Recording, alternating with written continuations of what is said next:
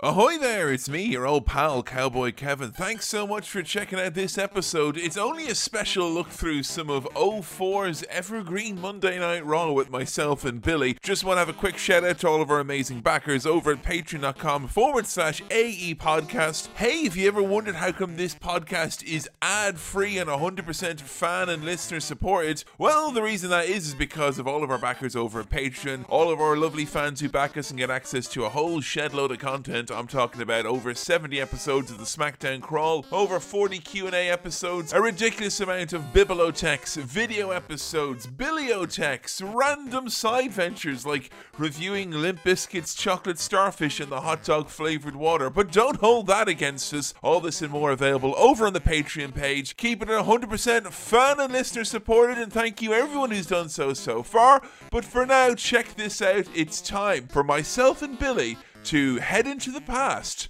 but not quite so far into the past, as we're going to look at 2004's Monday Night Raw and the debut of Eugene. DebutGene. Now get the cards, the drugs from my generation. I'll take the fall, the stage, and across the nation. And it's a sin, the cards, the fake, the fraud, the messing with me. Come on, let's get it out. Hello everyone and welcome to the Attitude Era podcast. Bono 2004 Billo Special Edition. Once again, it's me, your old pal, Cowboy Kevin Man.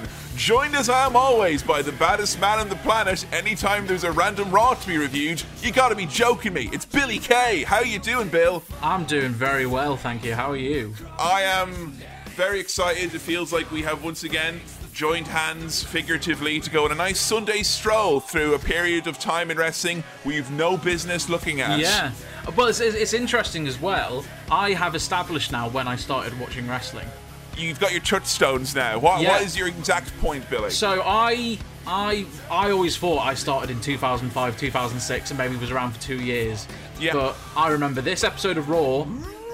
So I was watching in 2004, for definite, and I remember some of the characters we're going to meet along the way. La Resistance, for instance. Oh, yeah.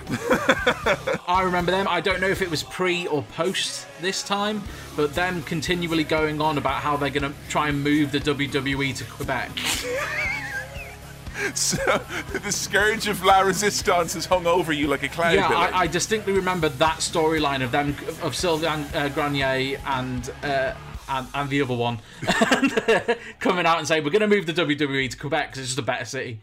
On whose authority was that? I don't know. Oh, my dad's seen the plans for WWE City in the Scooby-Doo WrestleMania mystery yet, obviously. They hadn't seen that. Well, this is good, Billy, because usually what happens when they're at these points in time, when you and I settle in for a Raw, or you put forward something to go forward for a fan vote, we usually find out that it's not the thing you thought it was, or we're doing something kind of for no reason at all. But there is a reason here now. You have, this was your early days. Yeah, this is my early days. Earlier than I've always anticipated. But I do remember this episode of Raw. Fantastic. Oh my god, 2004. Before you went into watching this, what were like the main things about 2004 WWE that you reckon were like, you know, very, very different, standout? What is 2004 WWE to you as a revisiting fan? It's kind of like, from this, it's kind of Attitude Era light. Oh, yeah, right? It's like, not like early Attitude Era. This is like I'd say the lighter version of, say, 2000. Yeah, I think that's fair. There's certainly enough Triple H. I think it has a similar feel to 2000, and there's obviously, we're at the start now of the Reign of Terror. Or in the midst of the Reign of Terror. Yeah. There's a lot of fucking Triple H here tonight, folks. This is the Triple H show as featured on Monday Night Raw. You know, there is a lot of the game here. As a matter of interest, when you started watching then at this point, you're saying it's like Attitude Era Light, and you would have been like, what, 13, 14? I would have been 12 in 2004. 12. Okay, God, this is where the age difference comes between you and me. I remember watching Attitude Era like 98, 99, being that age, and being very much like, all right, I know I'm not meant to be watching this. When you were watching 2004 Raw, did you ever have that sense that this is naughty and not for young Billy? Not in 2004, but stuff that would come in the next couple of years. There were things like we're talking a couple of years down the line, but the live sex celebration. Oh Jesus fucking Christ. Katie Vick. Yeah. I was like, that's moments where I'd be like, oh, okay, this is. This isn't it. What? Have you ever had? This is the true wrestling fan feeling. Had you ever watched a segment on Raw and the primary thought in your head was, I hope my mum and or dad don't come through that door to see what I'm doing with my life? Yeah, definitely. And those were those two segments I've just mentioned to you. Specifically. Yeah. Well, here we are, folks. It's time for a little bit of a perambulation as Billy and I descend into 2004, the 5th of April, that is, for a little bit of Monday Night Raw. I'm in the hall, excited about my first day on Raw, and Batista gets in my face, accusing me of laughing at Triple H when he got drafted to SmackDown. Before I can even address it, Triple H cheap shots me. First rule on Raw, Shelton. Never disrespect again. I'll tell you what, Eric. I want a match tonight against Triple H. I'll tell you what, Shelton. Be careful what you wish for, because you're gonna get it. Welcome to Raw, Shelton Benjamin. The game is ready to teach Shelton Benjamin a lifelong lesson. You go out there, you show Triple H where you come from, what you represent. Take Triple H down. It's your time, man. Damn right. What an opportunity for Shelton Benjamin to make his mark here on Raw. He's gonna get massacred, I can assure you that, JR. What do you think?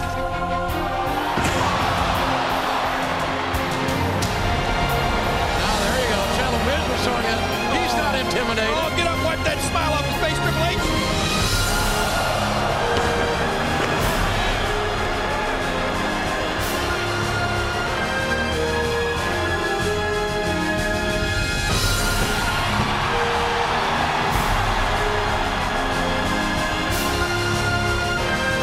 Uh-oh. Ric Flair joining. Flair wants to get close to the action. Wait a minute. Chris Benoit. What is he doing out here? The same thing. At all. Look at Flair. And look at Flair, the cheap shot. Damn it. Damn it. Stay in your corner, Benoit. You leave Nate alone. Oh, Splash in the corner. And the roll up. The cradle will it. No. What? Shelton Benjamin. That's not right. Has just pinned the game. Well, we all know that Triple H is a big money player. No. Tonight, King. This was all about the Benjamins. I will always have a lot of time for Eric Bischoff running Monday Night Raw like a dictatorship kind of, you know. It's great. The start of this pack, like as soon as Raw starts, we literally get like a Wyatt family, like Eric Bischoff on the screen for like half a second, and I was like, yes, I love this. Yeah, it's like that was a very dark period in my life. Yeah. Bischoff is someone I think I completely underrated as a performer when I was watching at this time, because you would have been like a young kid who was fucking enjoying his wrestling for the first time. I was arms folded, you know, fucking pissed off at watching wrestling, hate watching wrestling at the moment, but always watching wrestling. Where's Steve Austin? Where's Mick Foley? Where's The Rock? And on I would fucking watch. It's nice to look back and realize it was better than you probably thought at the time. Yeah, I don't think people remember this time, not necessarily like, I don't think that it's not like they don't think of it fondly or anything like that. I just think it's just a time people don't think about. Yeah, it doesn't occupy a lot of space. I don't think there's any negative emotion there. It's just a malaise. I wonder if it is, and you mentioned it being Attitude Era light, and I was very fucking shocked watching this 2004 show how they were trying to hit a lot of those old beats. But I guess in the late 90s, it is kind of considered still counterculture, I guess, at least for wrestling. Yeah. But 2004, we're 6 years after, like, you know, Austin McMahon. It really feels like, you know, as good as Bischoff is and all that, we are treading a lot of familiar territory. You know, it doesn't feel as edgy or as new. Yeah. Even going back. Yeah, it's not a new storyline, is it? You know, they've continued to run on with the heel authority figure. And, you know, the young upstart who's gonna get in the way. Yeah, right. The only difference here is that I genuinely forgot that Shelton Benjamin was part of this long list of people who got the push, and I'm doing very big inverted commas here, from Triple H. And the part I also forgot was that push was into a big hole, which Triple H then buried him in. What happened last Monday night with poor Shelton Benjamin, the newest member of Monday Night Raw? So Shelton got attacked by Evolution because he was accused of laughing when Triple H was drafted to SmackDown. Yes, drafter, as it's known, which is laughing at someone else's draft position, is never appreciated. And of course, it's very humiliating for Triple H because he had to be a member of the SmackDown roster for half an episode of Raw and never again. That was very, very tough for him. Yeah, that's the thing that confused me the most. I was like, you got drafted to SmackDown and the lads are all here. I do like how they managed to recap this story without actually explicitly stating Triple H is on another show and then was brought back to this show before the show was over. But I don't think they said it at all in this. So the thing that took me the most by surprise was not how, as someone who spent a lot of time studying Evolution, how I let the group Evolution just use that name and not explain its, past, present, future, muscle. You know how Evolution works. But the intro music from Raw around this time, play the funky music, Billy. Do you remember Across the Nation? I don't. It's not Nickelback. I had to go and check. This is Across the Nation. Wait, who's the actual artist? Raw Across the Nation. It's going to be like Diary of a Dead Man. Wait, you reckon? No, it's going to be some shit like that. Every time I'm looking up, it just says across the Union Underground. There we go. All right. Don't know them. All right, so Across the Nation by the Union Underground. Sorry, this is WWE. I thought it would have been like the Confederacy Underground or something like that instead. Like, do you know any of the lyrics of this song? Because it's one which is probably played on constant repeat. Let's get it out. Do you know any of the lyrics to it? I do not. I'm not sure at all. From memory, I'm going to try and guess some of them here. Oh, okay. Forget the lies, the money. We're in this together. And through and out, they say, mud clops the nation, the sex, the gods, the freeps, the frauds. The freeps? Why won't they wake up? Let's get it out. And let's move to the music, that funky music. Move it to the music, yeah. Now get it out. Now, I do have the lyrics sheet up here on a previously open tab. So let's have a look now, Billy. Okay. Oh, Jesus. This is spicy. Now get the guns, the drugs from my generation. I'll take the fall, the saints across the nation. Yeah, it's the sex, the gods, the freaks, the frauds. They're messing with me. Come on, come on, come on. Let's get it on. Move to the music. Play the fucking music. Oh, goodness now. I thought this was a funky show, Billy. It's a blue show. Is that maybe that's the censored version where it's funky? Because I was going to say that music doesn't sound funky. There's no soul in that.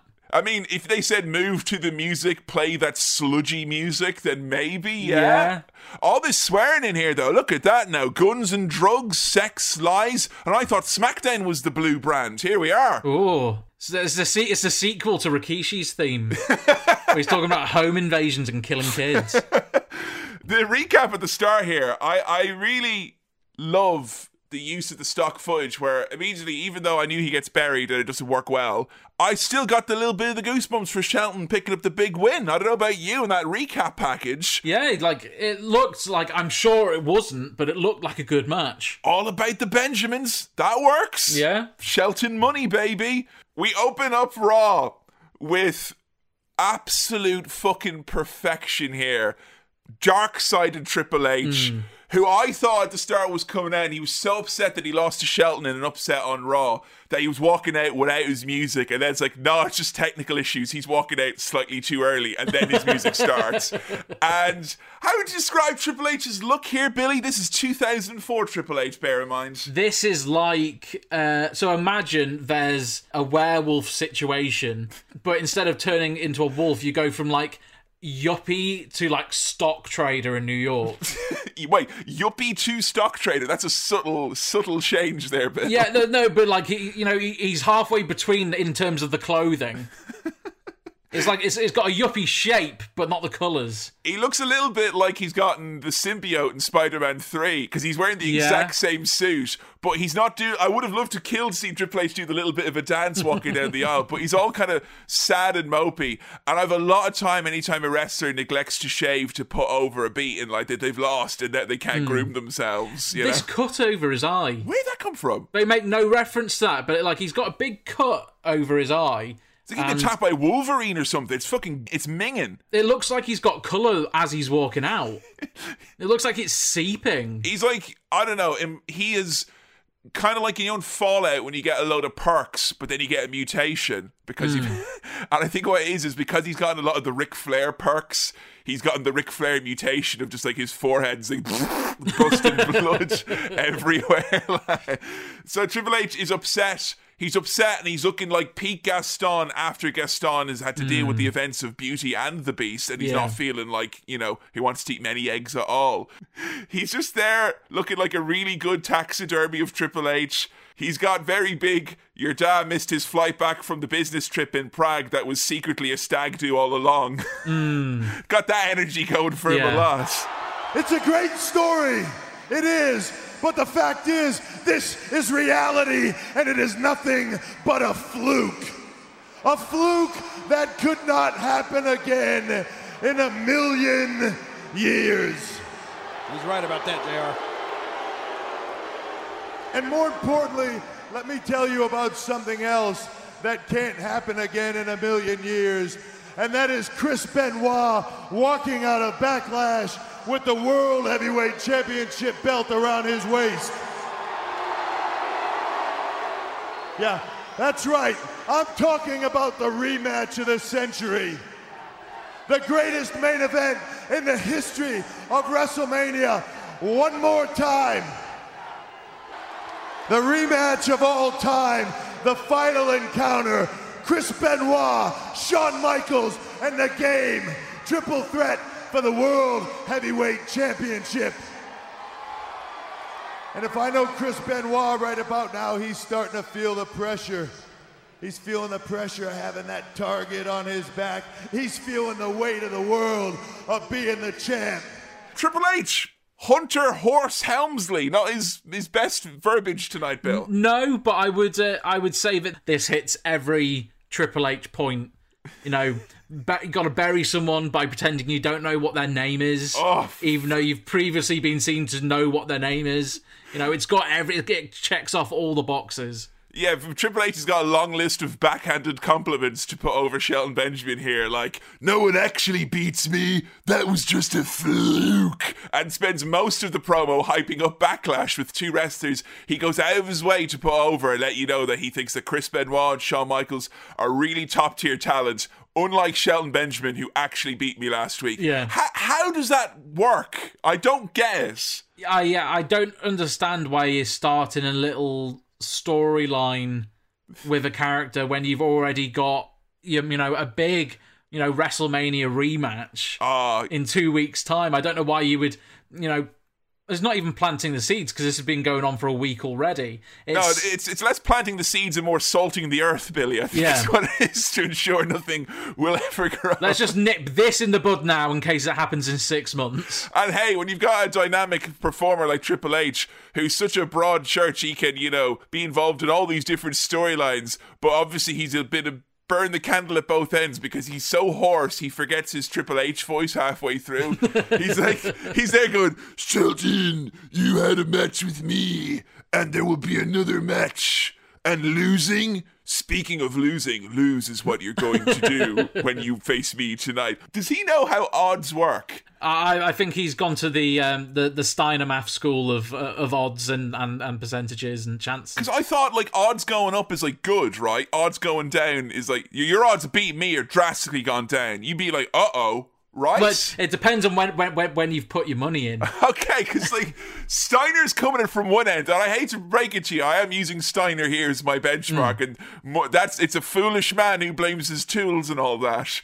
But Triple H says, no, he's talking now about the triple threat, and he says the odds of Chris Benoit winning are huge. And I was like, oh, all right. And then he goes, the odds of you winning 2 triple threats in a row are big.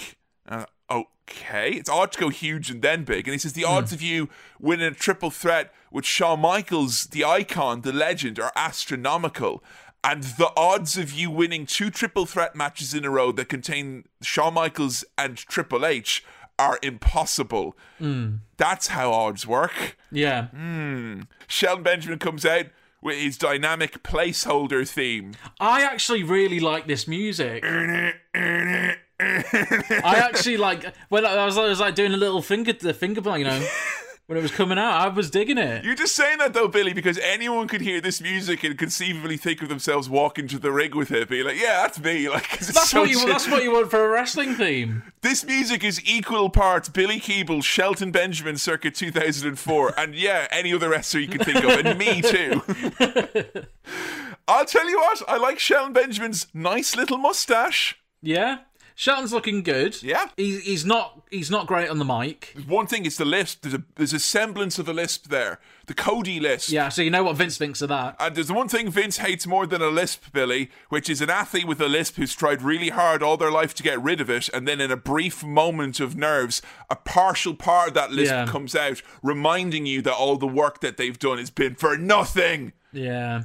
I felt so bad for him. I feel like he was done here as soon as the second line left his mouth. Yeah, because he's not been in the company that long, really, has he? 2 years, maybe a little bit more if you include... Has he been 2 years in here? Maybe more if you include developmental and OVW. Yeah. I just think it's a bit unfair to throw the lad at Triple H, to be honest. Yeah, and particularly because Triple H is pretty much guaranteed if Chris Benoit has just won the world title, Triple H ain't getting that back. So what this is a special young talent for Triple H to ruin and feel good about himself. So he'll do the job later on. You know, Triple H is all up for this feud with lines like, "Nobody beats me," and "You could have a nice little career for yourself based on what happened last week. Why don't you leave me alone?" Got a rematch booked here for tonight. It's Shelton and Triple H. Yeah, at first Triple H isn't game despite being the game. Yeah. But you know, he eventually agrees to it. We're going to be getting that tonight. Yeah. In this very ring. And it's going to be the greatest wrestler alive today. Triple H versus whoever you are. And that's how he ends the promo. No one gets over like that. No one does. And I was surprised Shelton didn't come out with a t-shirt saying, like, "Who am I?" Like, right, it's my thing, guys. Just, you can do that if you know, in the match later ends in a clean, straight finish. I think you can end a promo on that. When you're going to end the promo on that and then end the match the way they do, I don't think it works. Look, all we know, Billy, is that somewhere in Minnesota, we have a young Curtis Axel taking notes on how to call out Triple H, beat him, and then nothing happened with it for the rest of his life. But and then Triple H legit forgot his name there. Who's that? McGillicuddy? No, it's not. His name's Curtis Axel. Oh man, I got big nostalgia vibes for back in the day when WWE be like, "We went on tour, do you want to see how we did? Here it is," and we get to see him in Mexico. Yay! And it starts with like, what are the cliches of Mexico? You know, let's have some, you know, maracas, some castanets. There's a donkey. It's a burro, Billy. Okay, I'll have you know. It looked like a grand old tour, but yeah, I will say they started off with Victoria, who I had to check had just turned face because it didn't really suit the character that I remembered of Victoria. Her with a big old sombrero and a pair of maracas being like, "I'm in Mexico." And Billy, to say she had big Miss Frizzle energy from the Magic School Bus was an understatement. Yes, she was definitely here to tell you all about Mexico, but they cut away before words could leave her mouth. Coming up next, a little tune-up match. Atlanta, Georgia's own, the World Heavyweight Champion, Chris Benoit, takes on Quebec's own this is Rob Conway, folks, from La Resistance. Just to clear up, Chris Benoit is from Edmonton, Alberta, Canada, not Atlanta, Georgia. Rob Conway is not from Quebec. No. Nor is he French. No. Do you remember what his deal was in La Resistance? So he was originally brought in because La Resistance were beating him up. He was an American car engineer. Serviceman of some sort, but not like a frontline battlefield guy, because that would be in poor taste, obviously. Yeah, and the Dudleys took umbrage with the fact that these damn French Canadians were beating on this guy Rob Conway, and then at the beat down. They brought Rob Conway out, and then he attacked. He attacked the Dudleys. He was a mole. He was the mole. Can you... This Benedict Arnold, they would call him. Yeah. This Benedict Arnold. And it's like, look at them, these two French bastards. And here's Rob Conway. Just look at me. It's sad to see. This is before they changed his name to Robert as well. Oh, Robert, you're right. Robert Conway. And he's got... I get Rob Conway's got a bit of genericism about him, alright? But they've changed his hair colour. They've fiddled around with him in Creator Esther. They've given him jet black hair to make him look more French-Canadian, is it? I guess. I don't know if that's a look, though. Is it the French-Canadian? The fucking jet black boot polish hair? No, I don't think it is, Bill. I think, as well, am I right in saying when La Resistance, and it was Sylvain Grenier and René Dupree, they weren't Quebecers, they were French. Like, they came out with the French flag. They were from Paris. That was the whole gimmick. I think so, originally. And then they just changed it to Quebec. Maybe it's because getting WWE to move to Paris would have been way harder. Yeah. Quebec, same continent, so easier game, isn't it? Just up the road. So, just so we know, we've got a Canadian man who, for the purposes of making him get over as more of a good guy, is being hailed from being from Atlanta, Georgia. And we've got a guy who probably is from Atlanta, Georgia in Rob Conway. I think he's from Ohio. He's being purported as being from Canada. Yeah. Because it's 2004, the Iraq War is in full swing, and relations between Canada and America have never been worse. Never been worse. We still remember what those damn Canadians did over there. Weren't they part of the coalition of the willing, Billy? I thought they were. Yep, they're our side. What the fuck, Mike? Oh, you France, you there is bad as, or allies. Yeah. I was like, it's like it's the same in '97. Like, I don't understand. Obviously, I'm not an American or Canadian, but I can't imagine there's any real beef there. That was kind of the joy a little bit of the '97 stuff. Was that, like we were saying, it felt like the most safe kind of inter-country hatred you ever seen, like, because you were so sick of always seeing in wrestling. If you go back from any period of time, it's like they're riling you up against the foreigners here, there and that, and it was just kind of Bret Hart riling up wrestling fans against other wrestling fans. It didn't actually feel that bad, and a lot of the points they were bringing up were like, well, let's talk about why Canada, we still look after the old and don't lock our doors at night, and no one steals our medicine because it's free, you know, that kind of a vibe. It felt like a lot safer. I don't think you could do anything of the sort now. If anyone talking about how great New Zealand is as a character, they'd be like, oh, what the fuck? I had forgotten that young Johnny Nitro was Johnny Nitro with the Monday Nitro wrestling theme. Yes, please. Yeah. He is the special guest referee in this match, which he explains to us in a nervous promo. Very, very nervous. I'm looking forward to seeing him on Tough Enough 3 when we do it eventually. Yes. Because he rocked up in that first episode of season 2, but didn't make the cut, if I'm correct. But he will be back. Yeah, and he looks fucking exactly the same there as he does here, as he does now, 20 years later. He's aged astonishingly well. Unreal. Absolutely unreal. So, yeah, it's a pretty simple, straightforward match where the special guest referee who's there to screw over Chris Benoit has got a bum arm, which means that he can't make the count for lack of trying. And Benoit just beats his opponent up. It was fine stuff. Crowd loved Benoit. Great TV opener.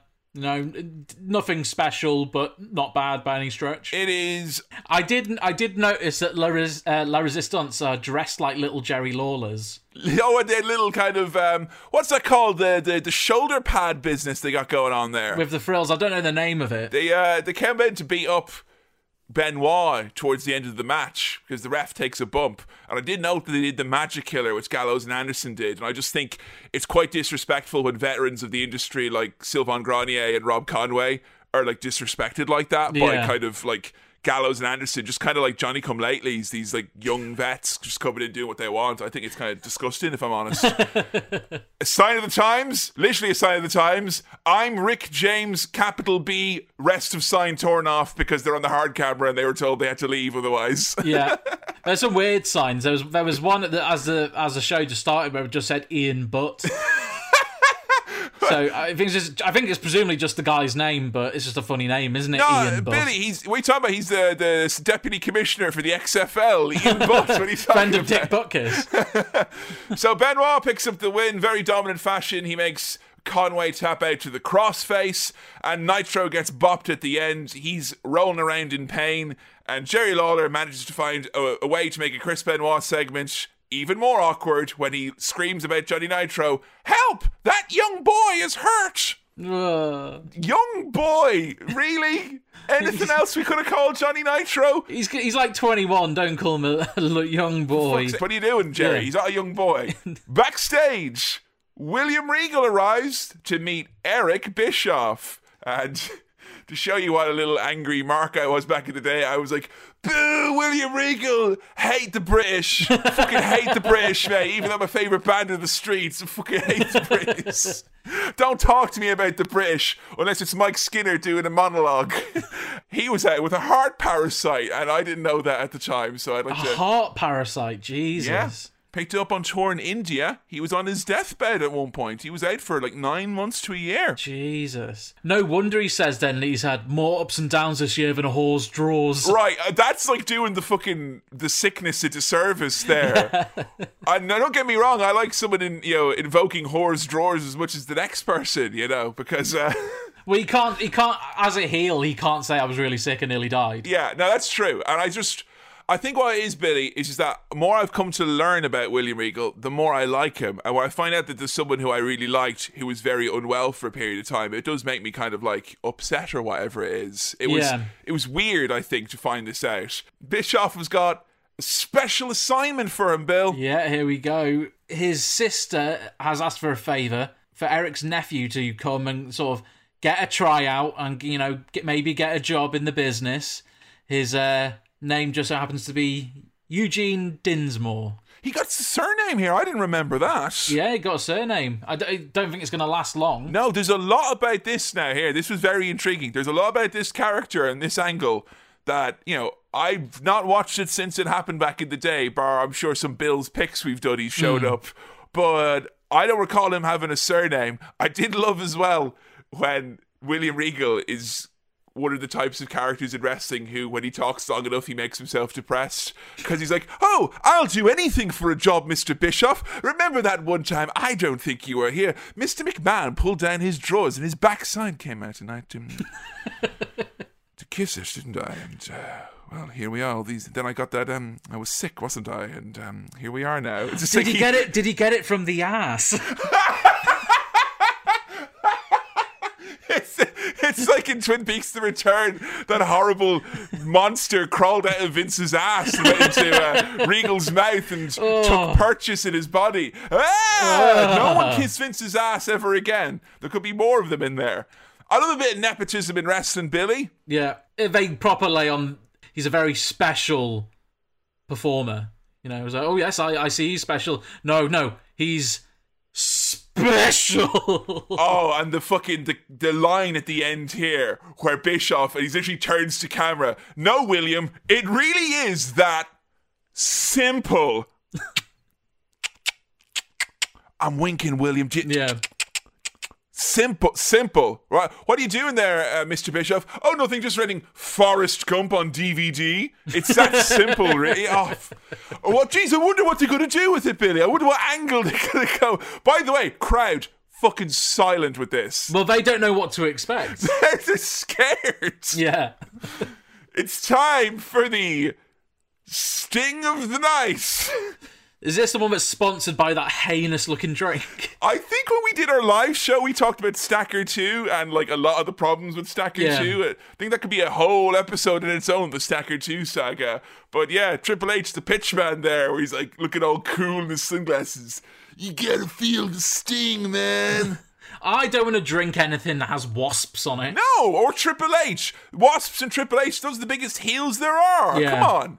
I mean, I don't mind a bee. Have a bee on your Boddingtons, but a wasp, that's a different creature. No, exactly. I don't want none of that shit. If a wasp is going to be making an energy drink, it's going to taste like fizzy Benylin or something like that. Yeah. I don't want that. No thanks. Here's the thing that struck me most about this, Billy. I know a lot of people have covered this time or have looked back on this time, and it's like, oh, Triple H, the reign of terror and all that. And I always, like, in my naivety, because we quite enjoy Triple H on our podcast. Yeah. Because we've kind of circumnavigated all the worst shit that he's done. Yeah. But I always thought, it's like, well, he was like a heel who had a lot of heat and he had a lot of stroke, and there were a lot of top good guys who left, and they weren't good enough at building them up to have a challenge for him. And then I see Triple H being in the opening segment, 2 feuds, and then he's the one who's fucking plugging the energy drink, and I think, no, he genuinely thinks he's the top star of this show. Like, no questions asked. But he is, though. I mean, it's him, it's Sean, it's arguably Benoit. But really, at this time, who else have we, like... I mean, I'm trying to think in terms of pitchmen for energy drinks, and Benoit and Michaels have got to be a little bit lower down than Triple H now that I think about it, you know?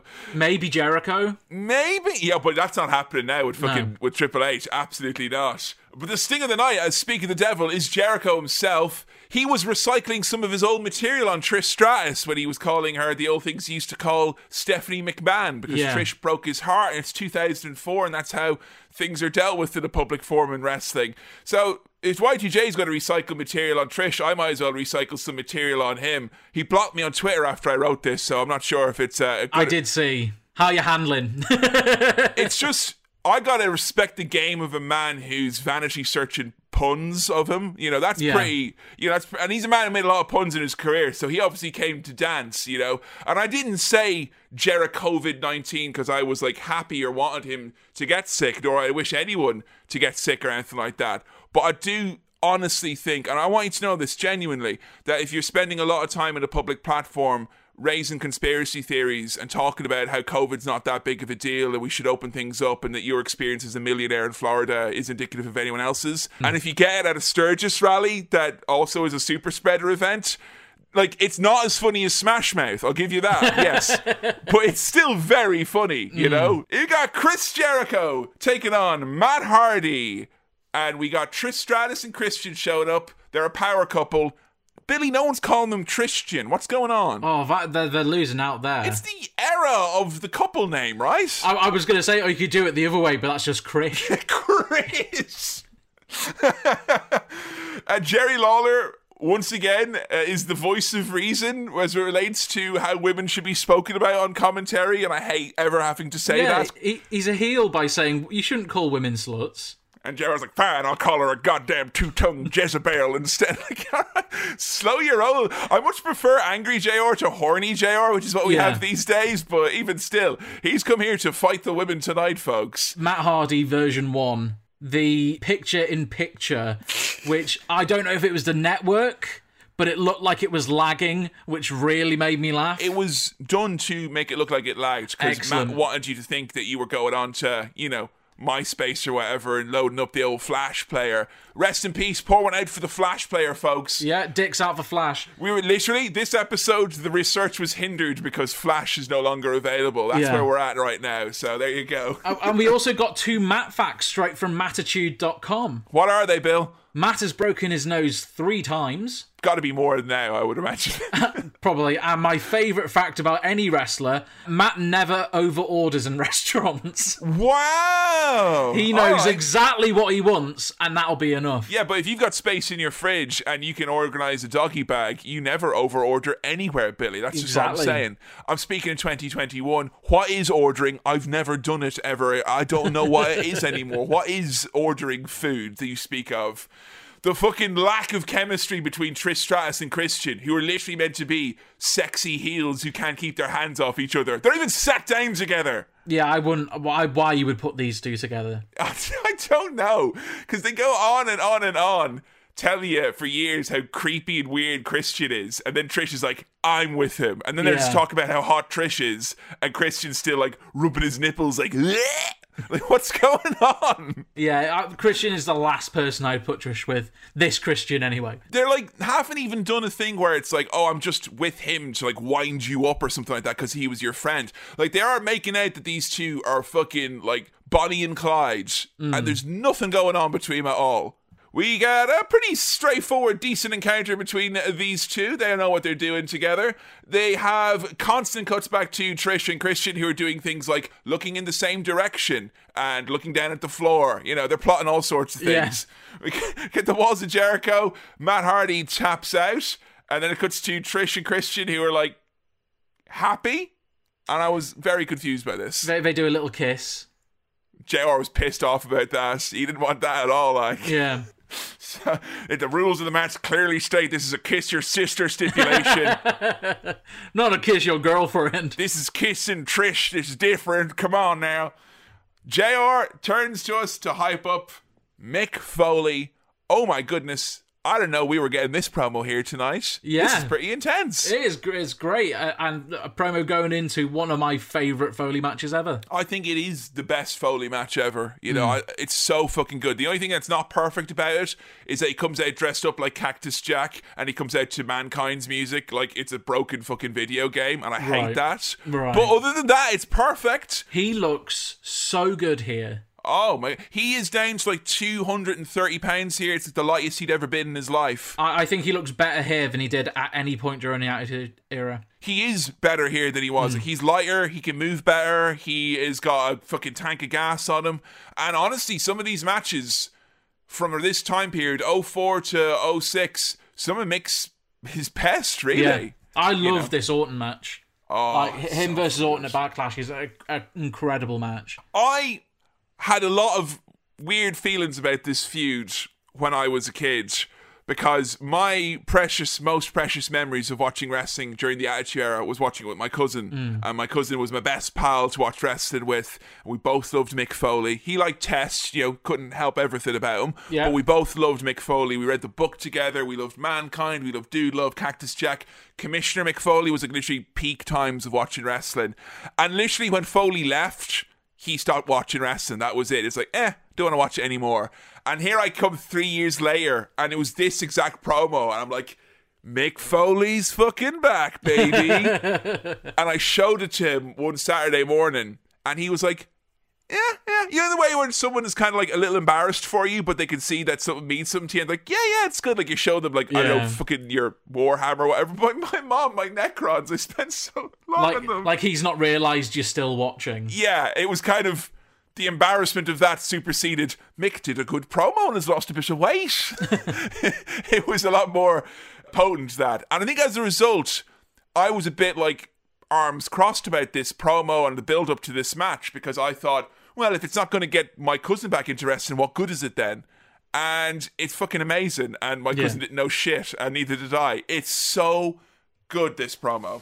Another friend I saw in my box of favorite things, Randy Orton. Say hello to my friend, Barbie. And Barbie's not gonna kick your ass. Barbie is gonna get sunk into your skull, and I'm gonna carve caverns of gore into your virgin flesh. I'm gonna bring on the type of bleeding usually reserved for special effects teams in Mel Gibson biblical efforts. Randy Orton, I'm gonna tear you apart. I'm gonna take Barbie, and I'm gonna take off. I'm gonna take Barbie, and I'm gonna take Barbie. I'm gonna teach you what it means to be hardcore. I'm gonna rip. I'm gonna tear. I'm gonna gorge. I'm gonna possibly disembowel. And I'm going to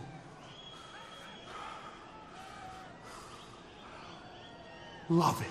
I got goosebumps. The whole sort of Orton killing Legends feud is great, I think. Oh, so fucking good. I can't wait to do Randy Orton and How to Wrestling, just because that is like his backstory of what it makes him him.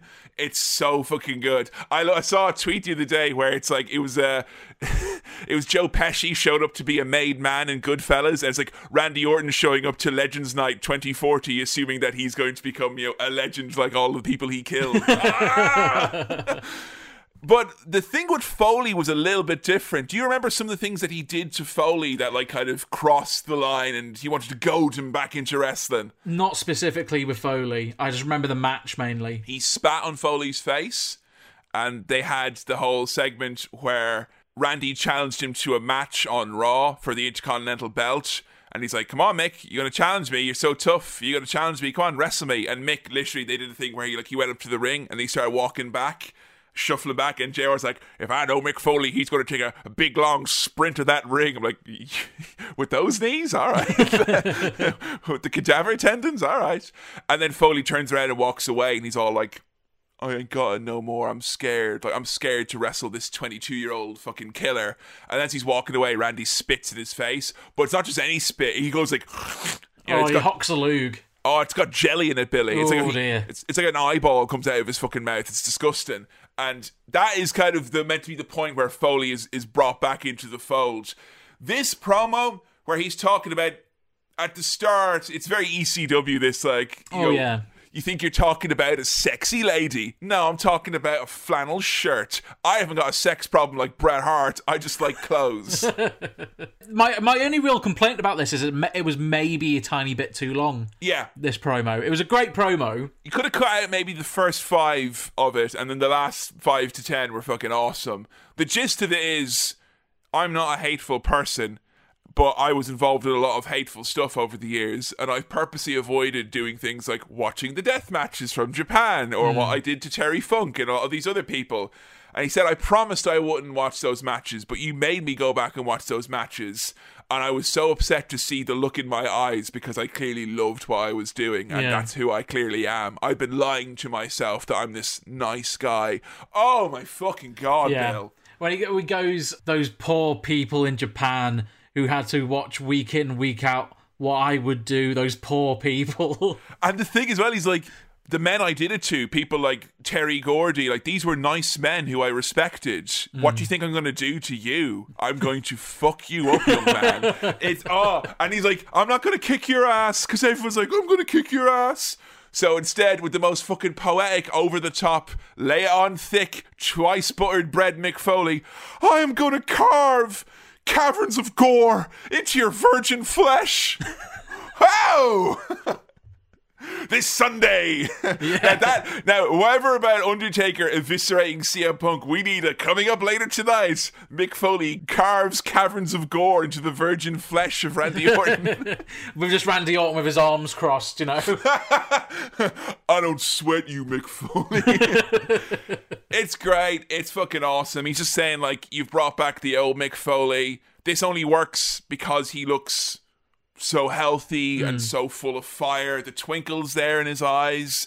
It's great stuff, you know? That's the thing that's going to get you to watch Backlash. Yeah. I mean, as good as a rematch will be between... I can't remember if the Backlash rematch between the triple threat for the title is any good. Oh, it is. It's really good. It's not as good as the WrestleMania match because you haven't got the catharsis of the victory and Triple H losing and Benoit winning or whatever.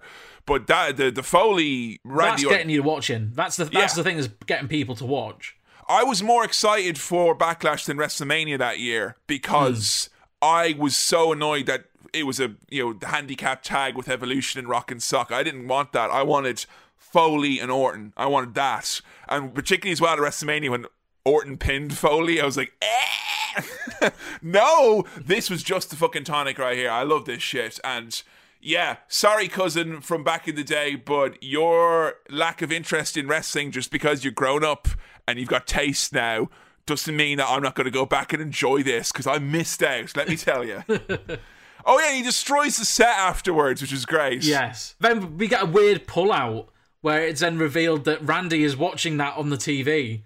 It's like it's like the camera has come through the TV and we're revealed to show that Randy's watching it. It's a bit Lynchian. I like that. I liked it a lot because you go from Mick Foley, who's smashing stuff like, no, Mick, no, and he's breaking everything with his barbed wire bat. And it cuts back to Randy. He looks genuinely scared. And Ric Flair's like, don't worry about it, champ. Mick Foley sucks. Woo! He'll be in a wheelchair by the time he wrestles you, baby. Woo! And then Batista's behind him just looking stern. Yeah, and then Triple H comes in. He's like, hey guys, and like, look at him, he's always confident. Look at his confidence. He's always confident. And Triple H didn't look very confident there now, if I'm quite honest. No. He looked a little bit sad. He had a rough weekend. Out in the ring, it's the Nature Boy himself. He is now the ring announcer. If ever there was a job Ric Flair was born to do in wrestling. Yeah. other than wrestling. He would make a great ring announcer. Bischoff has said that anyone who comes out to the ring who isn't there for official business is going to be in big trouble. Big trouble. Huge. And that is why all of Evolution have got special jobs to help ruin this match. Ric Flair's the ring announcer. Batista is the timekeeper. I know what you're thinking. Oh, that's quite a small role and an odd one to cast Dave Batista in. And yet he owns it and brings it into his own, doesn't he? And he gives you wow, what a character actor. It's like we knew all along. This is his role like he did in Blade Runner 20 whatever. It's better than he thought it had any rights to be, him being timekeeper here. And Randy Orton is a trainer, and Jesus Christ, in 2004, A Bad Omen, Jerry's like, I don't think we've ever had a trainer at a WWE event before. And Randy's there with like a towel and a first aid kit. Like he's got a towel, a bucket, a stool, and a bottle of water, like it's boxing. There's something about Randy Orton coming out to Motorhead with all of that kit and the Intercontinental title and trying to do like the smug young cocky bastard pose. It's really funny. It really made me laugh. As well as after Batista's announced to be the timekeeper, I think JL goes, well, what about Mark Eaton? He's right there. Fuck Mark Eaton. He's fired. It really does, though, absolutely underscore the fact that you get in wrestling a cycle of, you say to yourself it's 10 years. It's barely that. Like, this is just the Austin McMahon business with the Stooges. We did it Over the Edge 98. It's the same thing, you know?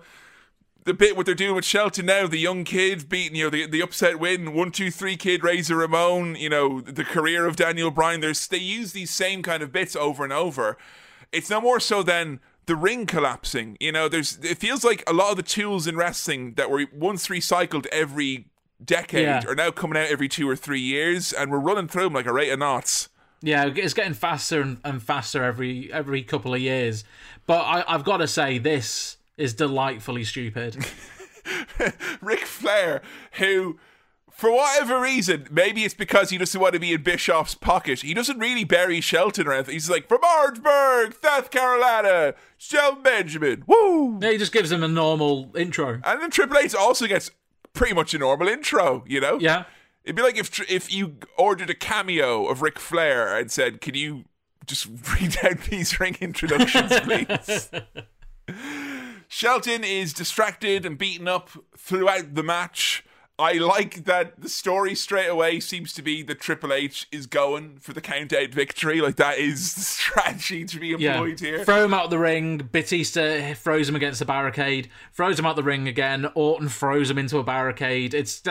We're trying to keep him down outside. It is kind of weird because the storytelling's all over the place, isn't it? Because the obvious story here is like, you meant to draw a parallel between, Benoit, his tune-up match, he was fighting on all comers. He had the special ref against him, he had La Resistance on the outside, and Triple H in his tune-up match, he's doing it out of hate and he's got all this help on the outside. But then Shawn Michaels hasn't got a tune-up match and they don't really talk about the triple threat at all during this, and it's kind of like, we're trying to do 10 things at once here. There's no fucking, discipline, it feels like. I don't think as well. It feels like this has been done because Triple H is a heel.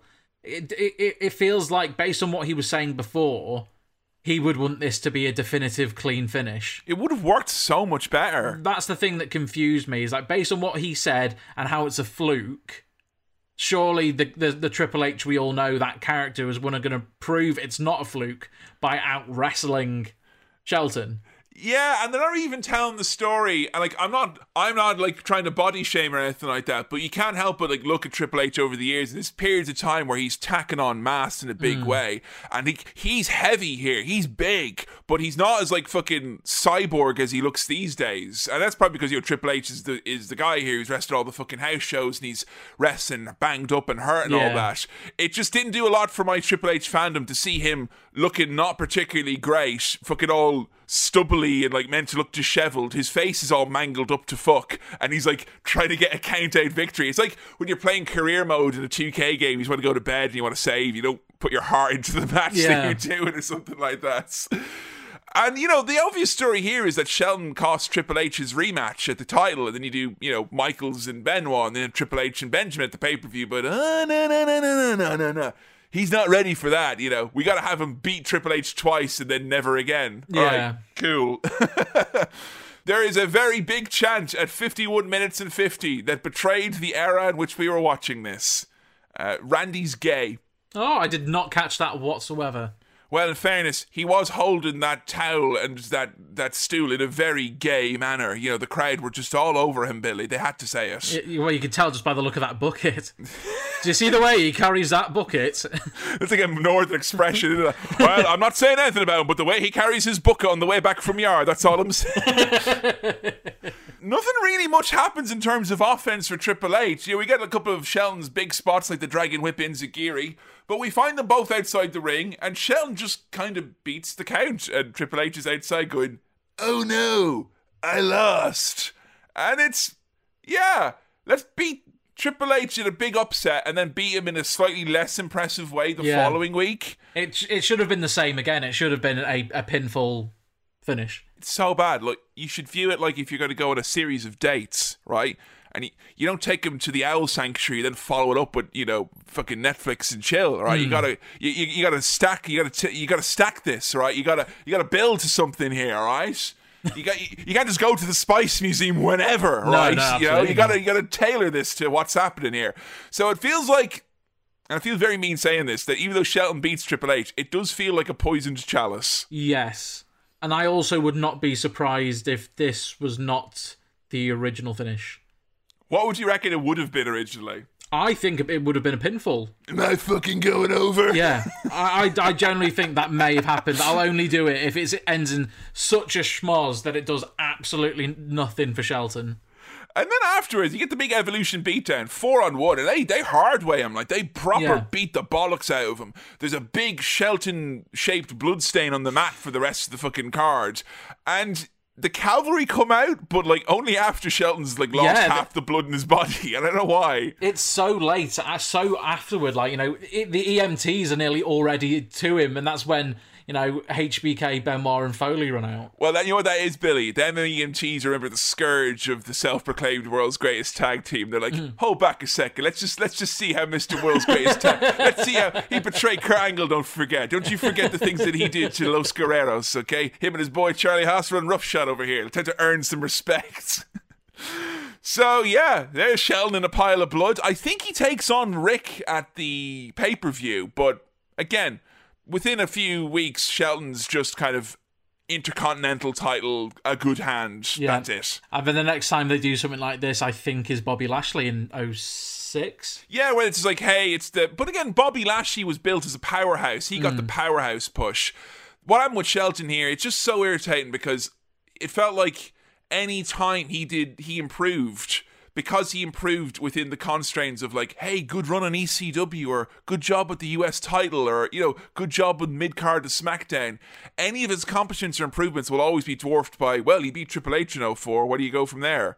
You know, it's like he improved, but on paper, he didn't. He regressed, and I don't like that. It's a real shame because he's good. Like, you know, when we got the package of what happened on the previous match, all the little looks and all the little holding up his fingers to indicate numbers to Triple H and just doing the things back to him were really great. He's got it, like, absolutely. He's got it. He is there. It's just, where do you go from here? You can't go up a level once you're at Triple H. I hate when a wrestler has, like, really good chemistry, like, with someone in the ring, or they have really good personality that you see in the ring, and you don't see it if they're stood with a fucking microphone after someone's done a promo saying they don't even know their name. Yeah, surprisingly, not the best scenario to show out your fucking charisma. But I hate where it's like, nah, the fact that Shelton can give you those little looks and those little moments and those glances, like, that's star power. That's the real hard to find stuff. Anyone can fucking cut a promo. You practice it long enough. Actually be able to have the twinkle in your eye at the right moment when the camera zooms in on you and you go, ooh, this close. That's star power. Yeah, but look, and he has it. 2021, Shelton Benjamin's still a fucking star and having to prove it. You know, it doesn't matter, really, if you're that good, it seems, in Vince McMahon's eyes. No. It's time for the Divas Battle Royale. Oh, man! Divas Battle Royale! Oh, man! Divas Royale! Oh, man! The fact he gives it all that and then what happens here is ludicrous. He literally, I wrote this down here, and people are always saying, like, oh, he doesn't sound like Gruntilda. Yes, listen, I counted the who's and has here. Hoo ha hoo hoo hoo. I don't like these new Pokemon, man. They're not as good as the original. Yeah, he calls it the Diva Royale. And I swear to God, I'm not making this shit up. Our contestants in the Divas Battle Royale: Leah, Stacey Keebler, Trish Stratus, Jazz, Nydia, Gail Kim, Molly Holly.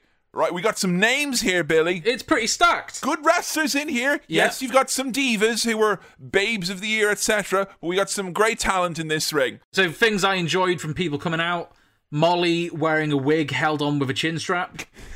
I enjoyed that. I also really liked Gail Kim's weird bootleg All the Things She Said theme song. It's like all the things she said, but every word has to be removed for the radio edit. It's like, or Billy Gunn is singing it. I was going to say Dolphins, but Billy Gunn's better. Yeah, it's funny to see the array of talent, and like you could draw a graph of like skills and abilities to an amount that you were pushed, and it's like Gail, Molly, Jazz are probably the three workers in here, and those are the three like absolute bottom of the barrel. You know, no. Genuinely, when I saw the 7 women who are in this, I was genuinely, we're going to see something good here. Well, yeah, because I thought you've got 3, women in there who can hold it all together. You've got Trish and Leah, who are big stars, who are super over with the crowd. And I thought, a couple of people who know what they're doing, a couple of people who maybe know less so what they're doing, and a couple of stars. That'll be grand, right? What happens after commercial break, Billy? I think it's seconds before the bell even rings. We get to a commercial break, come back, and the only people left in the ring are Jazz, Lita, and Trish, and Jazz is eliminated within seconds of coming back from that break. So we've missed the whole fucking thing. It is fucking ridiculous. It is such a fucking parody. Like, the amount of times in How To, like, we did an episode about Gail Kim, and I had to explain, she eliminated herself from one of these battle royals because she just didn't give a fuck. And, like, even that paled in comparison to this. When we come back from break, JR is like, I'm so sorry, ladies and gentlemen, the match is almost over. Like, what the fuck, JR? It's so shit. Right, now, there's part of us all as wrestling fans that likes nothing more than the entrances and the finishes of the match. And guess what, Billy? One of the most preeminent names in wrestling media in the UK once told me over a pint that if they had their way, they'd just watch the entrances, the finishes, and never have to deal with any of that boring shite in the middle. Whoops! Don't worry, I'll never tell you who it is. I'll never tell you who it is. But there's one of them out there, is all I'm saying. There's a canary in the coal mine, or whatever it may be. A partridge amongst the pigeons, if it were. Even at my laziest, when I'm like, just show me the entrances, man. This was just so fucking shit. Like, the most athletic thing you see is Jazz sailing over the top rope. Yeah. And then they show you the replays, and it's like fucking Stacey Keebler, who like is taller than the top rope, going under the bottom rope because it's, a Divas Battle Royale. Yeah. It's so fucking shit. And you know what? There was a part of you that could go, well, you got Lee and Trish in there. Those are like two names who are known. Like, they're 4 years in the company at this point. And I usually will go to bat for Lita and Trish, but fuck me, they were rough as shit here. This was so bad. It was so bad. This was worse than in 2000, where they're pulling each other's clothes off and they don't even know how to wrestle. This is so much worse. Like, it's just like, yes, Victoria's the champion. That's a bit, new for a change. Yeah. But then just immediately going to, like, Lita and Trish again. We've been doing this for 3-4 years. Give someone else a go. The crowd are into it, but, like, I'm not sure if it's because she's just back from injury, or if it's like, Trish similarly hadn't wrestled in a while and she just had a big character change.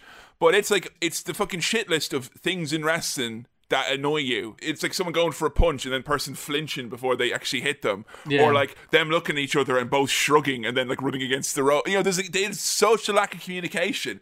Is it like the bit that we saw was meant to be in the commercial break, and the bit that was in the commercial break we were meant to see. Yeah, but the people actually can wrestled. Oh, it was really fucking bad. I was really shocked because, you know, they have some decent matches. They have the main event on Raw this year where Lita nearly breaks her neck, but it's still really good. This was fucking awful. The finish comes when Y2J comes out in a Sexy Beast t-shirt. Ooh. I'm married, baby! Come on! One bit I did enjoy, which is when Trish, I don't know if it was on purpose or not, kicked Lita in the stomach so loud. Yeah, it looked like it was proper got her in the ribs. Oh my fucking god. It almost like made me go, alright, all the flinching and stuff from the previous 5 minutes is forgiven because you, I think, broke a rib there when you did Randy that. Orton watched that from backstage and got an idea. So there is a distraction and Trish is tossed out over the top rope. Lita picks up the win in a very telling Divas Battle Royale, because I've watched so many interviews with the likes of Trish and Gail and like all the women from this time, because I've done episodes about this time for How To, and they're always talking like, give me the roster from 04. We had Jazz, we had Victoria, we had Molly, we had everyone. They were so good. And like, yeah, so good. We can't show them to you. Yeah. Fucking shit.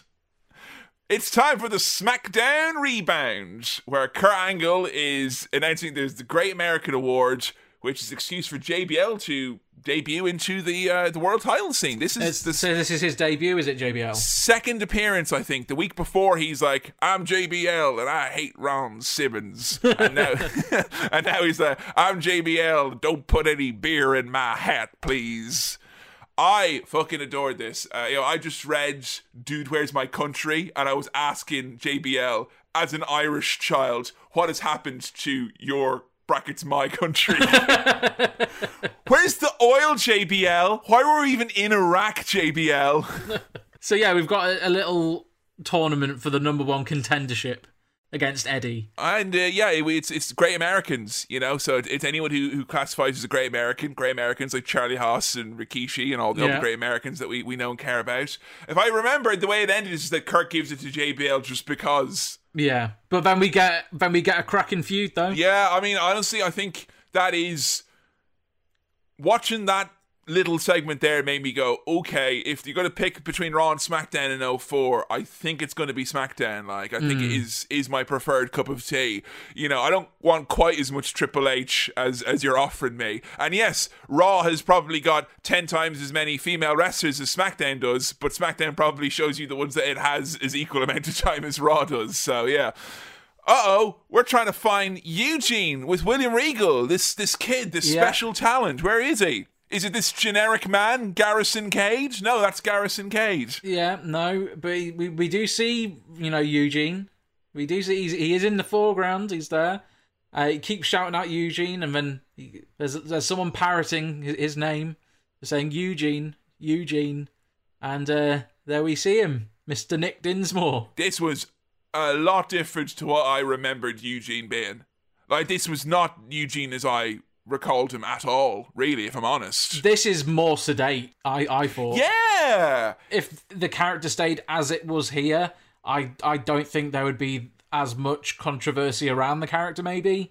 I don't know. Oh, it's hard, isn't it? Because, we sent out a tweet just asking kind of general thoughts on the character or whatever, and I think a lot of what came back, and certainly what makes us think that we probably need to think about this and talk about this a bit more over the next episode or two, if we're going to look at more of this time period, is that a lot of people are either torn between this is fucking tasteless and fucking horrible and shit, and this was tasteless and horrible and shit, but at the time I got behind him because I was a kid and it made me feel good that this character was getting over and whatnot. So a lot of people got in touch and told us, that they had felt empowered to see something like this on TV. I've had messages from people saying this made me turn off wrestling for several years. Yeah. So I don't think it's as clear cut as this was a very obviously bad thing or a good thing. I think the only obvious thing to say about it is that it probably, all being said, is more hassle than it's worth for them to try and explain, because while it may have held up a mirror to how stuff like this was displayed on television at the time, or given WWE being a million years behind everything, 5 years prior in Hollywood, maybe.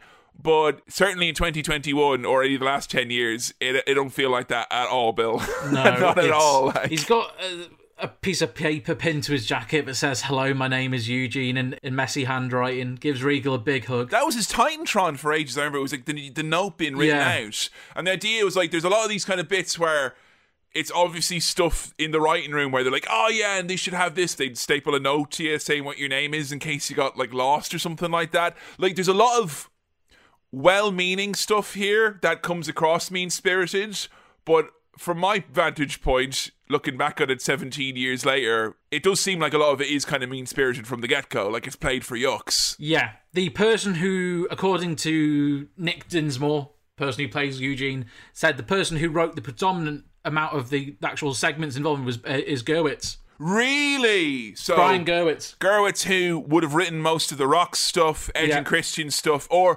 anything that WWE would have labelled as comedy from the years like 99 to 08, pretty much. And apparently Brian Gerwitz even pitched a Eugene movie. Shit, hang on a second now. Because Gerwitz, he went on to write movies. He works for The Rock now in his production company. So Nick Dinsmore reckons, because it was originally pitched to him, then he heard nothing of it, he reckons it might be Knucklehead, the Big Show movie. No, I was thinking, as soon as you said a movie in Gerwitz, because I knew he wrote Knucklehead. That is 100% true, because it makes no sense that it's Big Show in that movie. It honestly does make zero sense. Yeah, so it was written for Nick Dinsmore. Wow, how about that? And I mean, this is a time period as well where you have things like, you know, the Ringer with Johnny Knoxville came out around this time as well, which similarly falls into that, like, people who don't seem to be affected by it say, yeah, it was in good taste, and then, like, there's kind of a lot of other opinions as well, which probably are slightly more important. I don't know about you, I'd heard so many different things about the origin and the genesis of this character over the years. I'm not really sure where it goes, because a number of times I remember people being shut down on Reddit going, well, Eugene actually made this character. It's 100% Nick Dinsmore's idea, because people always come at it from, oh, don't hate on Nick Dinsmore. He was made to do this. And then people go, no, actually, as a matter of fact, it was his idea. He didn't come up with the character, as far as I can actually tell. So what the piece of information I listened to was an Art of Wrestling episode from 2015. Right. Which is just after he's left NXT as a trainer. Right. And he said there are two people who are basically the inspiration and creator of the character in a way. Did he have a family member or something like that? Because I had heard something like there was a member of his family and that was his inspiration, because there was someone in his family like who Eugene was meant to represent, and that was his love letter to, it was like a brother or a cousin or something. Is that true? Or not a family member, it's Rip Rogers' son. Oh, Rip Rogers, OVW trainer, who would have been where Nick Dinsmore wrestled. Yeah. Rip Rogers' son Marcus, who he calls Muggsy, who is autistic, apparently came up with the idea of somebody who was like him, bad socially, had difficulty doing, things that people take for granted, like tying your shoes, but is a sort of an encyclopedia for wrestling. That's something about the Eugene character that I loved, which was the savant type of thing. Like they wanted to obviously go for it to be like Rain Man or whatever. Yeah. Although I think it's kind of silly, because like I watched a few interviews with Eugene, Nick Dinsmore as well, and he's like, well, it's kind of like Rain Man, how you see the character in Rain Man, you don't know that there's like anything different about him, but then you realize his mind works completely differently. I'm like, yeah, well, in fairness, look at how they're dressing Eugene here with his fucking shoes on back to front and his fucking buttons all done up. They want you to think a certain thing when you see him. Yeah. But the idea of someone being like a savant in wrestling and having that like incredible, like I've taught a lot of autistic children, like it was one of my specialisms in school, and it's something I found very interesting, because the capacity, not for everyone, but a lot of people who are on the spectrum to learn is fucking mind-blowing. It's incredible. It's honestly amazing. So yeah, I think there's a lot of misinformation about the genesis of that character, because I'm pretty sure I had heard from other people as well that there was like, it was like Pritchard or someone I heard in those circles, that like there was someone in the McMahon kind of inner circle. It was like the son or a family member of like one of the seamstresses or the tailor, someone who made the boots or something like that. It was the son of the bootmaker. Right. Was Eugene. Right, okay, so the name is actually related to that then, right. So the name comes from this kid who was the son of the guy who made the boots. And this was in the time of, like, the Bulldogs. They're from Pittsburgh, and all of the guys loved this kid. And apparently one story that Nick talked about in Art of Wrestling was apparently this kid would go into the locker room and take all of the guys' Rolexes, put them all on his arm, then take Vince McMahon's coat, and he would just walk around gorilla strutting, wearing all the guys' Rolexes in a big coat. And that was the night the curtain came back. Mr. McMahon was born. Yeah. But apparently Vince loved this kid. All the guys in the back loved this kid. And apparently this kid was particularly fascinated and a bit infatuated with Moolah. Right, okay. Because I had heard as well that kid was also like a savant and he could like list off any, he'd have match cards learned off, win-loss records, attendance, all, like, he knew, like, it's like all the shit that people like Jim Cornette had to write down, he knew off the top of his head.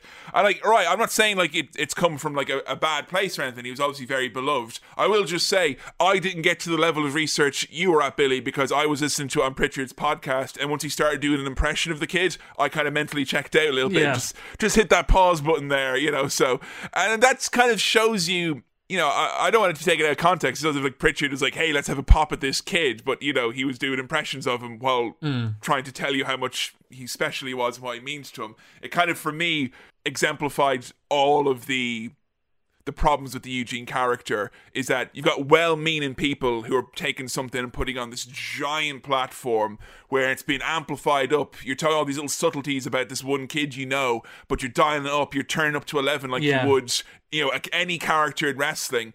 And you can't help by doing that, to the point of parody, you're trying to show the positives of this character, but by bringing everything up and dialing up like that, you are making him a cartoon character. Yeah. And that's like the unavoidable truth of doing something like this. For everyone who sees it and goes, yay, man, that's great. And like that for me is like wrestling fans. You can't just present this character and think that everyone's going to be like, cool with it. A lot of kids who probably saw this and were inspired.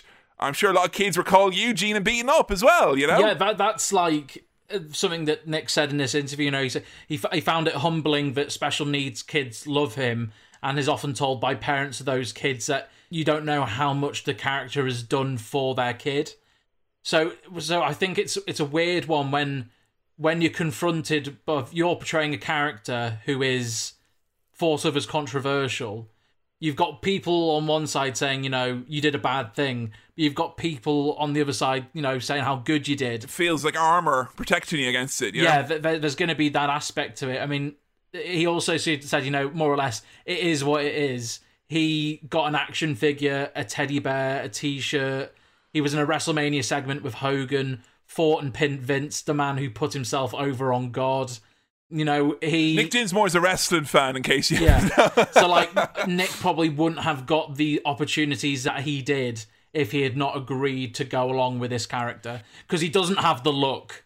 He's a great wrestler, but he's not there, the look. Like, yeah, there's a subsection of people who are always like, who were tweeting and they were saying like, oh, the worst thing ever was that such a great worker like Nick Dinsmore had to do this, like, character or whatever, and how, he's Mr. Wrestling and all this. And it's like, look, I know you've all got your faves and all that, but in terms of like competent wrestlers with a solid fucking base, we're a dime a dozen back then. I'm sorry, they are. It's because they weren't being pushed. And you can say, oh, Nick Dinsmore, he was a great hand. Yeah, there were fucking like people like Jericho who weren't being pushed properly, and he was more than a good hand. He was a fucking megastar. So I think that's kind of like besides the point sometimes when people talk about, oh, the other characters he could have played, because the reality is this is the character that he played, And I think there is a bit more to it, and I think that his tune on it has changed a lot. Because like I was watching one video interview with him talking about the character, and he was asked, hey, would you do it in 2020? And he goes all quiet, and then he goes, WWE can make anything work. And I say, all right, you fucking bootlicker. Like, we obviously know the response. They make dreams come true. And I'd like to hear when he's maybe not angling for a job what his actual thoughts are on it. But if you actually are going to come at me and think this character should be done now in wrestling, like, even if you are the strongest defender of this gimmick, and as I said, we've had a lot of people in touch who like have fond memories, but they almost all exclusively have the caveat of, when I was growing up, when I was a kid, or at the time. Ain't no one like who's mentioned me saying I watch a Eugene match to brighten my day when I'm feeling down, you know? Yeah. When I've talked about Eugene in the past, that's been without going back and actually watching it again. Yeah, because you have the vague memories. Like, Yeah. I remember the thing that strikes me most about Eugene is that he would do all the other wrestlers' moves. Yeah, you do And a that, rock, like, throwing a rock bottom, a stunner, you know, throwing all those. yeah, there's a lot of those kind of moments that I think that wrestling savant character was the best element of it. But like most things in WWE, they get a bit lazy with it, and when they try something big, like putting him against Kurt Angle or Triple H, and it doesn't work, then they just get disinterested. And that was the thing with Eugene, was that it was a character that was so, all right, if you're going to do it, you have to fucking do it. And then them kind of like, we don't want to do it anymore. That felt like so shit, you know? Maybe if we're going to look back at more Eugene in the future, Billy, we might do a little bit of a potted highlights of some of the highs and lows of the career of Eugene, and see where we can lay our hat on looking back at Eugene Nick Dinsmore. I think so, yeah. So it is worth bearing in mind that as William Regal comes across Eugene, there is like I don't want to say a hush falls over the audience, but it really feels like people are telling other people in the audience to be quiet. Like, no, shh. Something important is happening. We have to see how this plays out. Don't cheer it. Don't cheer it. We don't know what it is. It's 2004. Jonathan Coachman's in the fucking house with the best music. Heel Coach coming up like a fucking bellend. Come on, Billy. With that hat? Yeah. Soft hat? Looking like a heel golf caddy, like with his soft hats. And seeing why he's so pissed off was so cathartic as well. What happened with Coach last week, Billy? So, I can't remember who was there. It was La Resistance. Garrison Cage. Garrison Cage. Man of 1,000 segments. And they've gone to Tajiri and said basically, all right, it'll be a fun little joke. Why don't you mist the next person who comes through this door? And then within a millisecond, Coach opens the door, gets misted, and we get the most amazing yell. It's such a comical yell. What I love about the yell is that it matches Coach's enthusiasm, because he comes in, he's like, hey, Tajiri, he's already high energy, and then he gets sprayed. He's like, wah!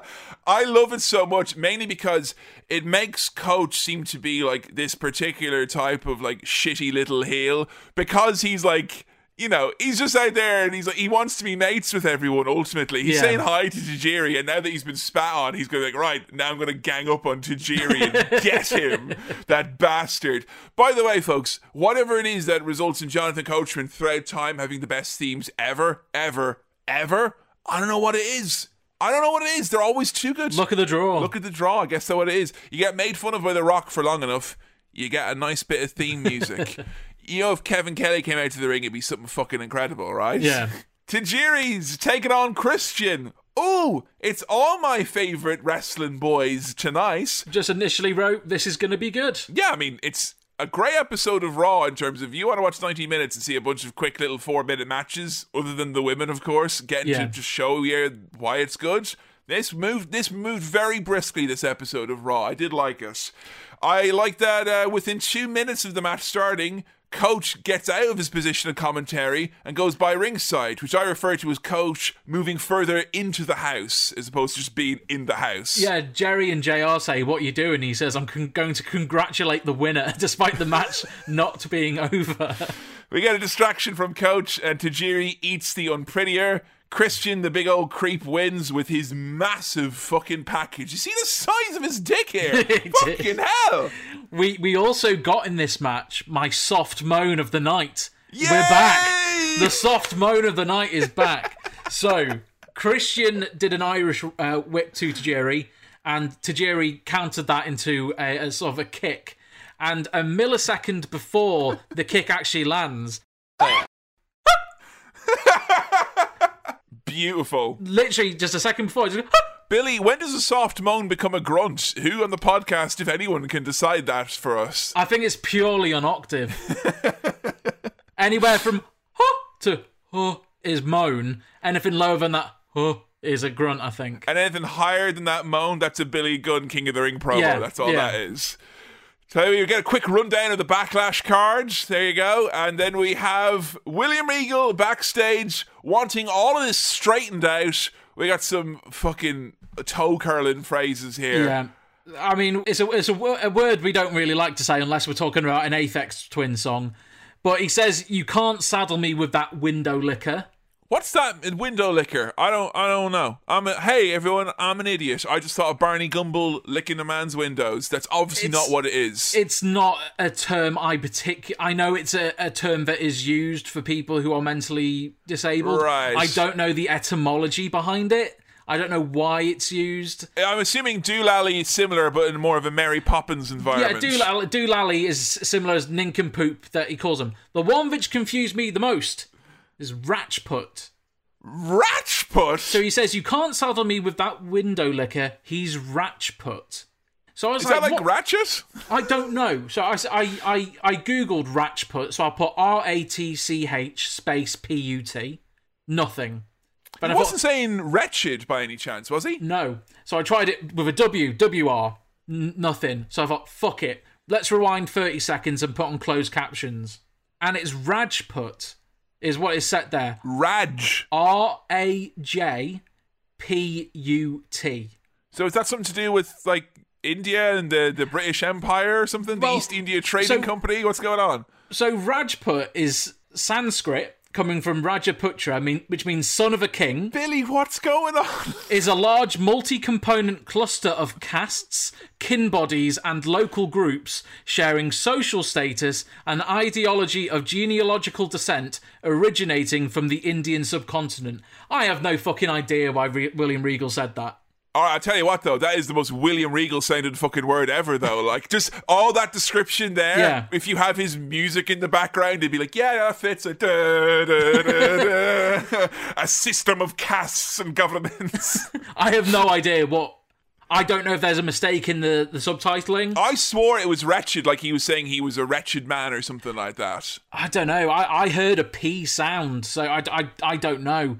But I can't imagine he's using Sanskrit and referring to a Hindu caste system. Well, in fairness, he's been on in his deathbed in India for a while. Maybe it's all the reading they had in the hospital. Yeah. And he's reading about the Raj and he's reading about the caste system, and he's like, I'll incorporate this into my routine, you know? So strange. And you tell you who thinks it's strange, but it's the crowd, because they are like, a pin could fucking drop here. Yeah. They're like, when William Regal shows up and Eugene's not there, the crowds are like, where is he? Like, what's happening? Yeah. Like, just put us out of our misery.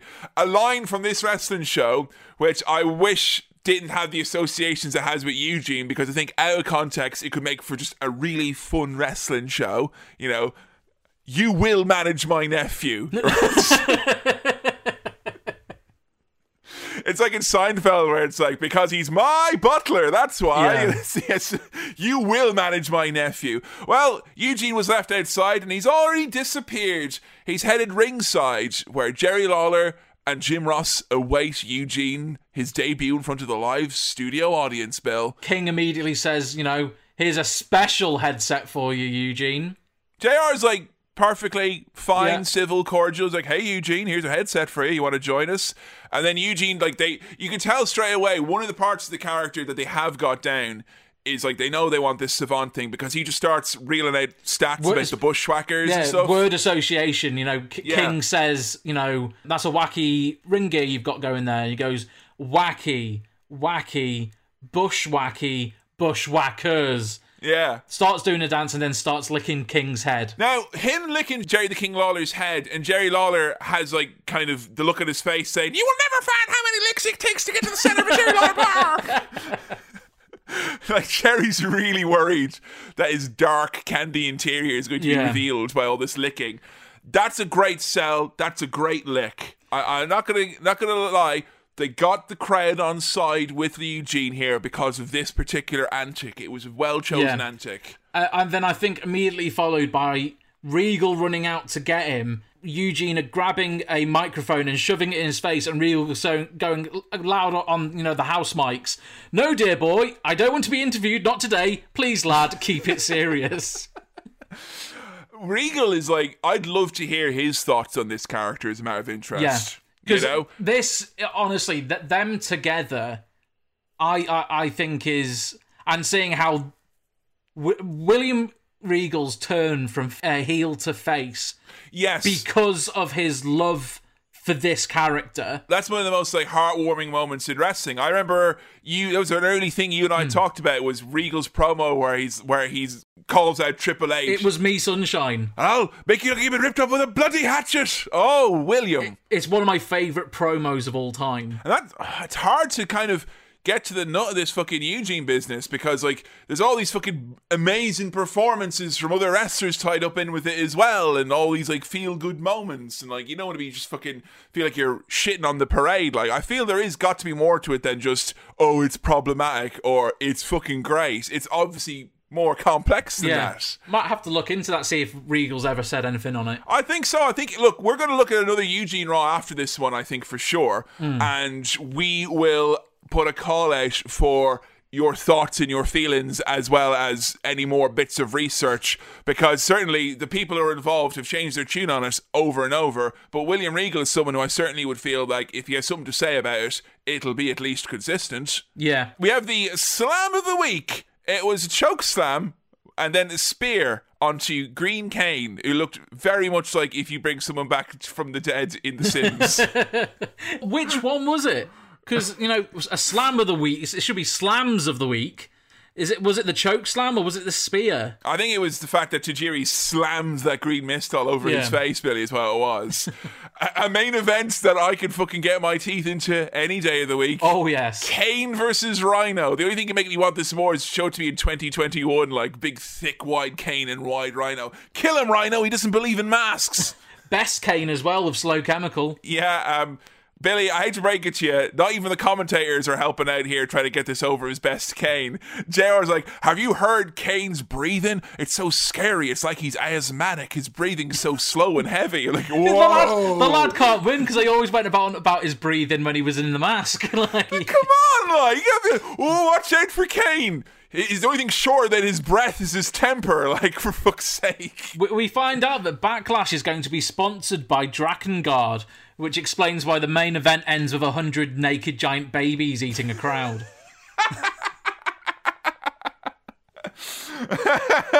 This match is like just fucking a beautiful disaster. It's like 100 seconds long and they break the middle rope.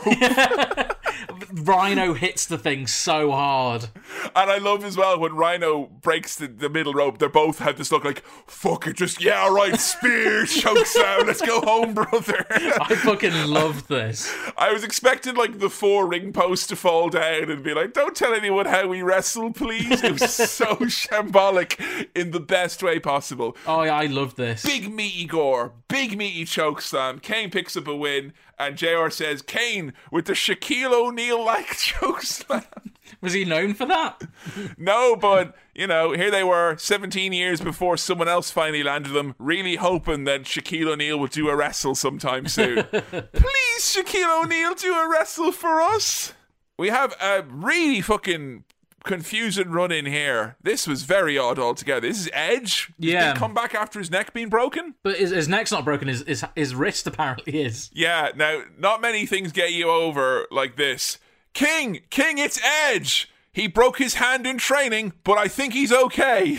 And then King immediately thinks that maybe it's a gimmicked, it's a weapon wrist. Right. It's a fucking hard thing to pull off the whole, oh, I'm in a cast, but it's a weapon now. Also, as well, we were talking earlier about recycled content. Me and Joe did a pay-per-view classic on Patreon where it was Triple H and Big Show with the broken hand gimmick, and it's the exact same fucking shit. Yeah. The only problem is, I'm pretty sure you can't do this with someone who's broken another much more important bone in their body recently. Yes.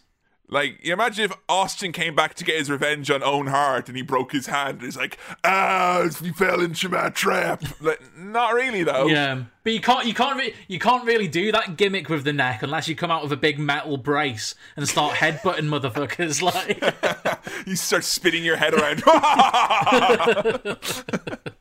It's so flat as well, and it also is hurt by the fact that Edge is fucking jacked to the nines here. Yeah. He's got those kind of special muscle tits where your arms don't fold down anymore, like he's a shit action figure who's got no articulation. So maybe that's why his arm broke, because he couldn't move it all the way. He looks really fucking, like, gassed up here in a bad way. No, he's not looking his best. No, made the crowd kind of flat. Kind of makes you realise Edge is going to go heel in a couple of months and start kissing Leah. Whoa.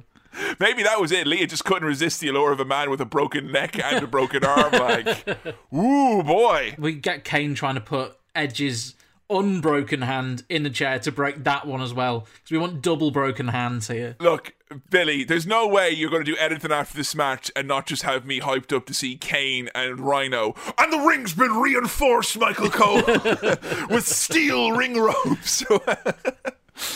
Backstage. I can tell something's going on here because it's time for our main event and all the matches have happened. Yeah. It's Monday Night Raw, baby. Yeah. Shawn Michaels hangs around backstage with Chris Benoit and he's like, oh, Chris, you, me, and Mick Foley, we're in big trouble. I'm like, isn't Shelton part of your gang as well? Yeah. That's not fair because later on when Eric Bischoff is going to say, and it's the same faces I'm seeing here every week, Shelton's one of those faces, but he's not part of their cool little gang, but he's going to be punished like he is. Well, he's in hospital. Oh, is that it? Yeah, he's in the medical centre. They don't really care much about him, the lads, do they? Yeah. So the goodies have been called out by Eric Bischoff. He says he wants their ass in the ring later on tonight. And HBK is really worried he's going to get in trouble because then he won't get his grade 10.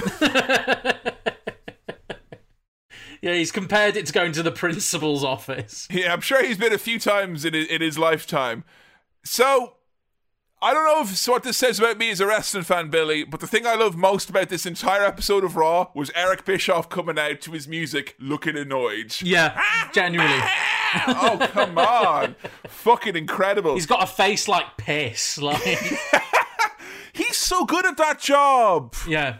Honestly, so fucking good. And he's like, I'm Eric Bischoff, and I'm the general manager. Each and every one of you, get your asses out here individually. Music, pyro, let's go. And it's like, dun, dun, dun, dun. Oh, Sean, stop.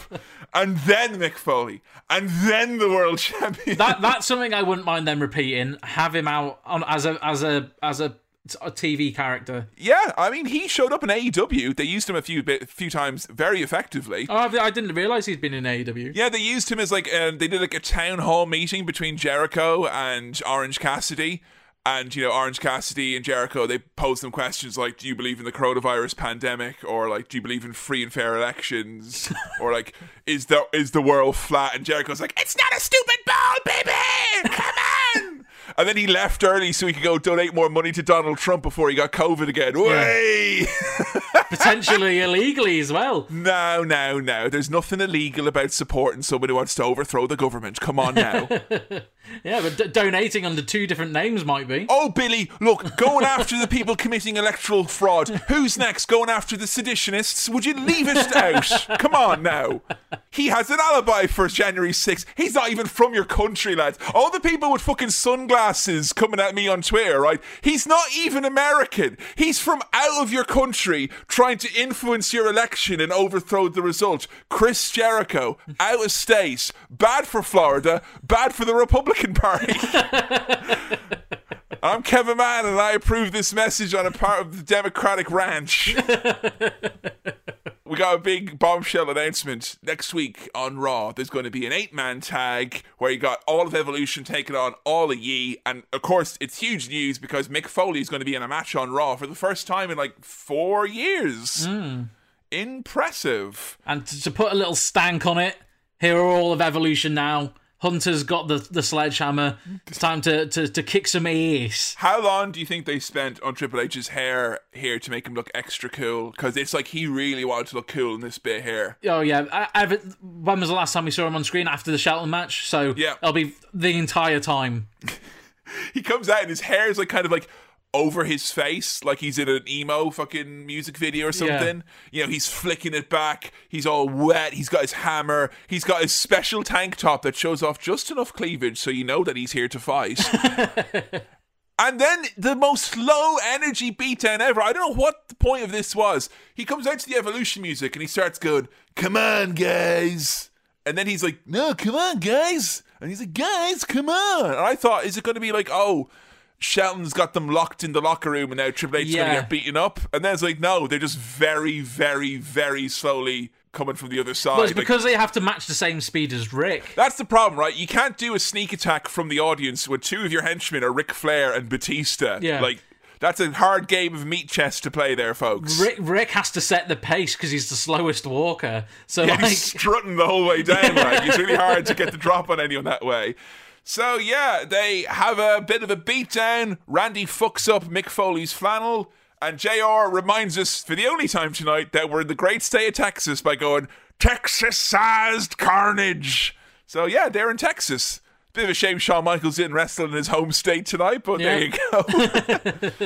Everyone's decimated. That's the end of Raw. Well, Billy, how'd you get on? A little bit of a trip down memory lane. I enjoyed that. If I was watching that for the first time, I would say I'll be watching the next episode of Raw, I think. Yeah, I mean, I think for all its failings, the big thing you have to realise is that any bit of a Raw that comes in that post-WrestleMania period is always going to be a bit spicy and have a couple of new storylines to sink your teeth into. It is sad to see, like, this whole show end and Shelton Benjamin has went from being probably the most important guy to being, like, the fifth most important guy in this show. Yeah. It really shows you how you can bury someone while pushing them at exactly the same time. I mean, at least have Shelton run out here. Or at least have him sit up in his hospital bed and be like, Evolution?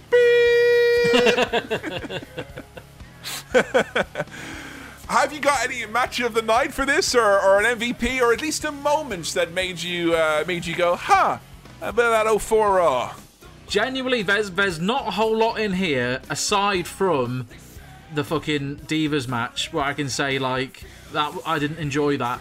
I think the biggest highlight for me was that, 100 seconds of Kane and Rhino. Yeah, that was great stuff. And also, as well, the Mick Foley promo is absolutely fascinating to watch. And I will say, to an extent as well, like, I wasn't fucking whooping and cheering while watching it, but certainly, like, look, going back and watching these Eugene segments, and I thought I had a pretty decent handle on how the character was presented from the get-go, and it's like, no, it obviously changes quite a bit. It's going to get worse. Yeah, and it certainly raised a lot more questions than it did answer them. So, like, I just worry sometimes, and I don't view us remotely as being stewards of anything. It's not our job to look after wrestling history. We're just fucking talking about it and making a few jokes and talking about politics, man, in the meanwhile.